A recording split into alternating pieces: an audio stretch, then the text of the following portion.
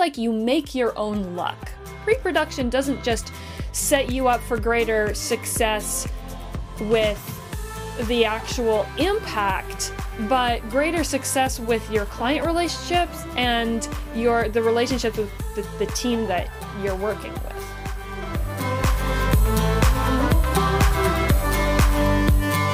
Welcome back to another episode of Video Production Daily. I've got Amina Moreau here with me again. I'm thrilled to have her with us. We are talking this week about pre-production. You can't just have an impact on an audience. You have to plan to have an impact on an audience. That process takes so many different forms. It's fascinating to me, the creators that do storyboards, those that don't, those that outline the plot before they get to the story, those that clean it up after the fact.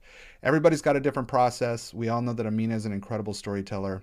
If you haven't checked out her work, I hope that you do it because it's going to give everything she says a lot more resonance and depth, and you'll really see her expertise shine through. So today, Amina, talking about pre-production, do you have a specific brand of pre-production? What does your ideal brainstorming process look like before you get to the story? I loved what you just said about planning to make an impact. So I'm a little bit of a type A personality. I like to have control, but I also recognize that in filmmaking, you have to leave room for spontaneity. I think in life, maybe you need to leave some room for spontaneity. That's what adds dimension to things. But if you can, it's almost like you make your own luck. That's the way that I like to look at pre-pro. And we do a lot of documentary work and human interest stories, some fiction, which obviously you're pre-pro. That's a different beast.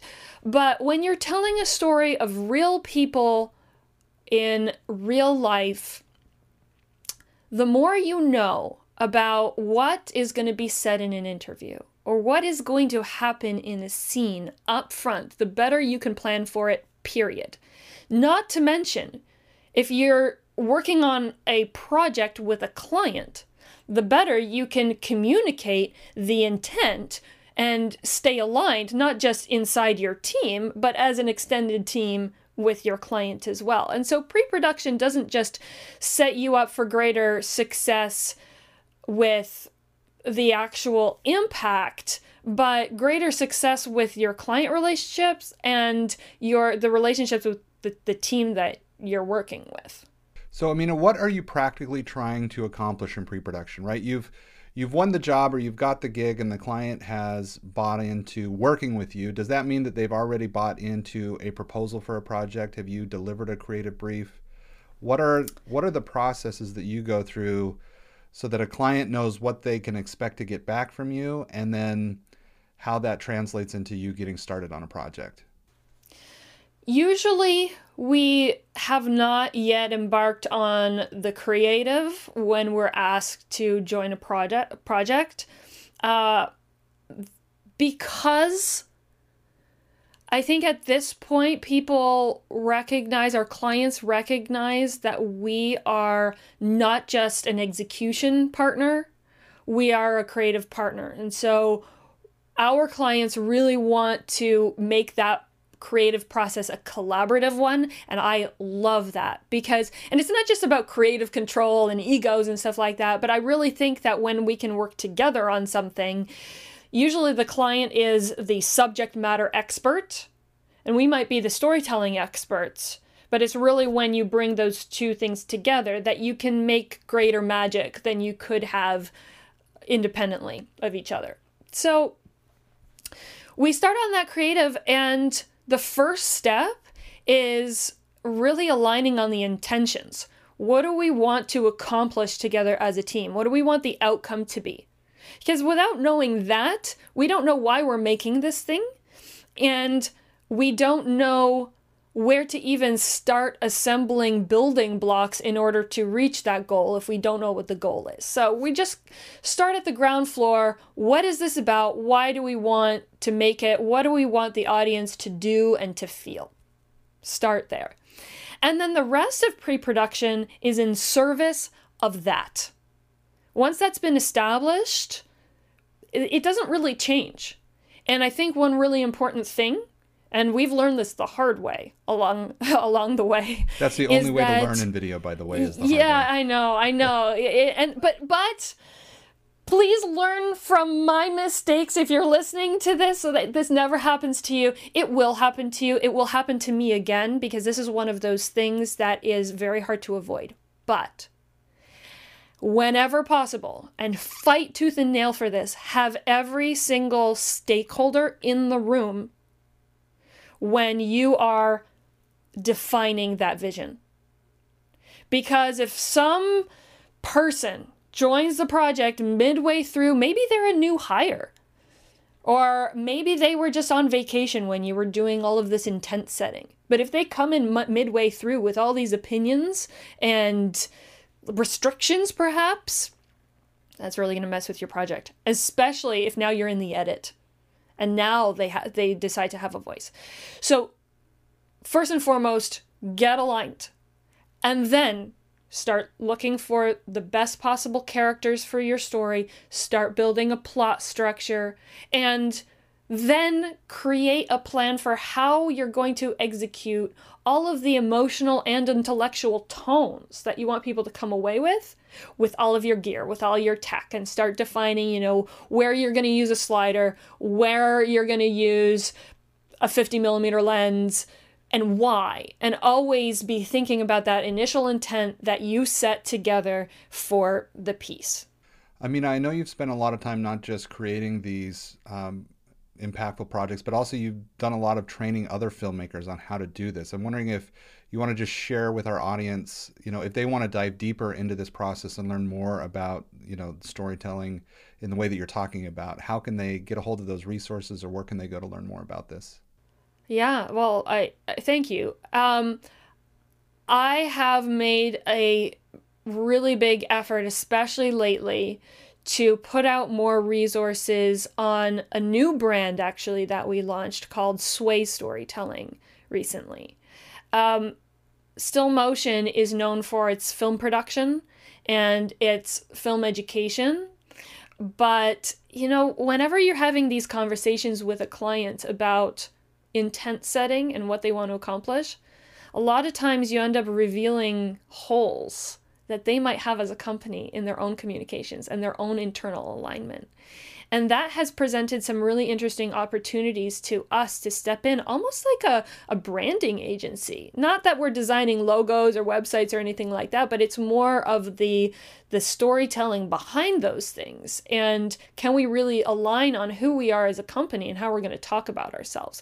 And that was the impetus for growing this new brand called Sway. And the idea is to be more persuasive with your storytelling. And so we have a relatively new blog at swaystorytelling.com that has all kinds of storytelling resources, and it really dives into not just things like pre-production and how to structure a story, but the psychology and the science behind moving audiences so that they get on board with your idea, and how you can structure those stories in a way that doesn't just feel good or feel right, but has some scientific rigor for impacting change. Because at the end of the day, that's something that's really important to me as a creative and just as a human being, is that I feel like the world needs some fixing.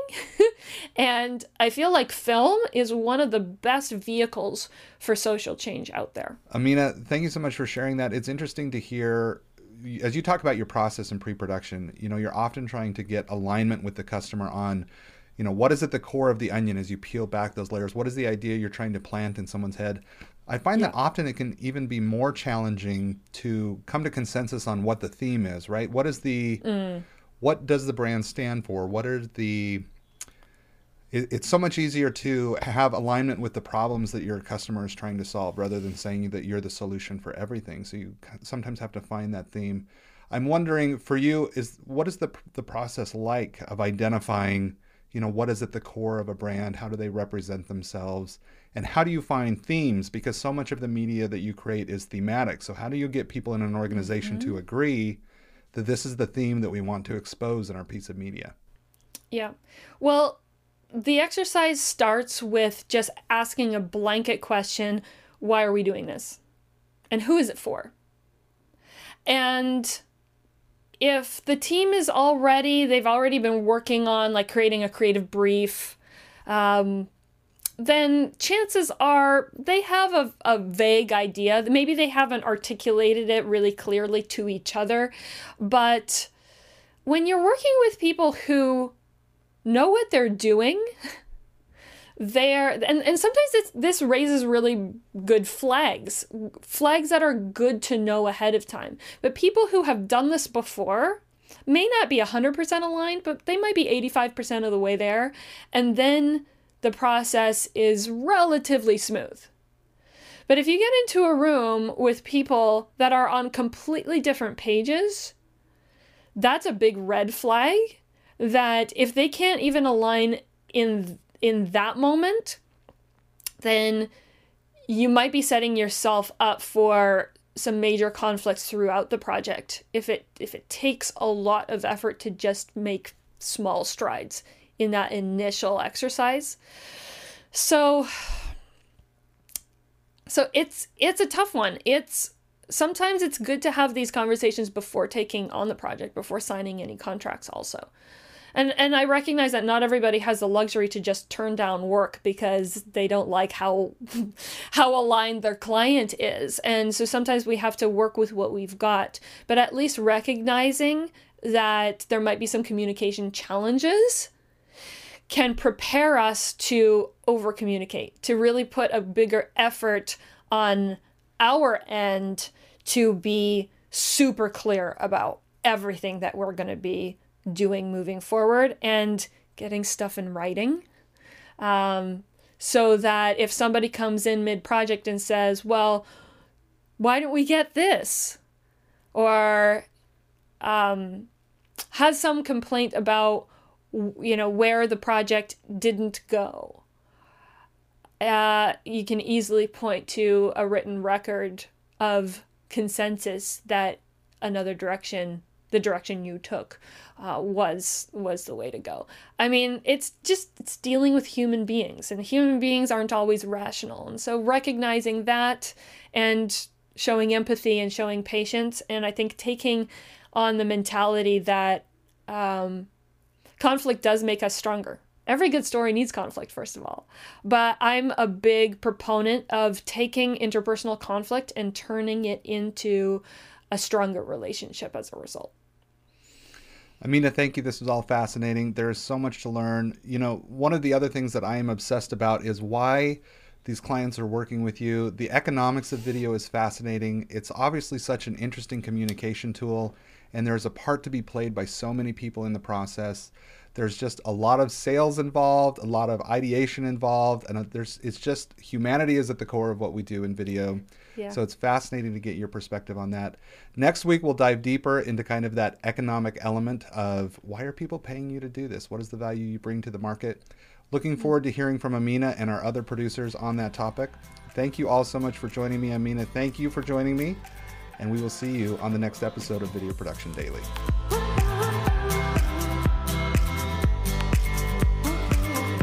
Rather than shamelessly plugging mastersofengagement.com, today I wanted to introduce you to another resource over at swaystorytelling.com/blog. Put together by Amina and team, this is an incredible resource for digging deeper into storytelling. You can find a link in the description below. We'll see you tomorrow.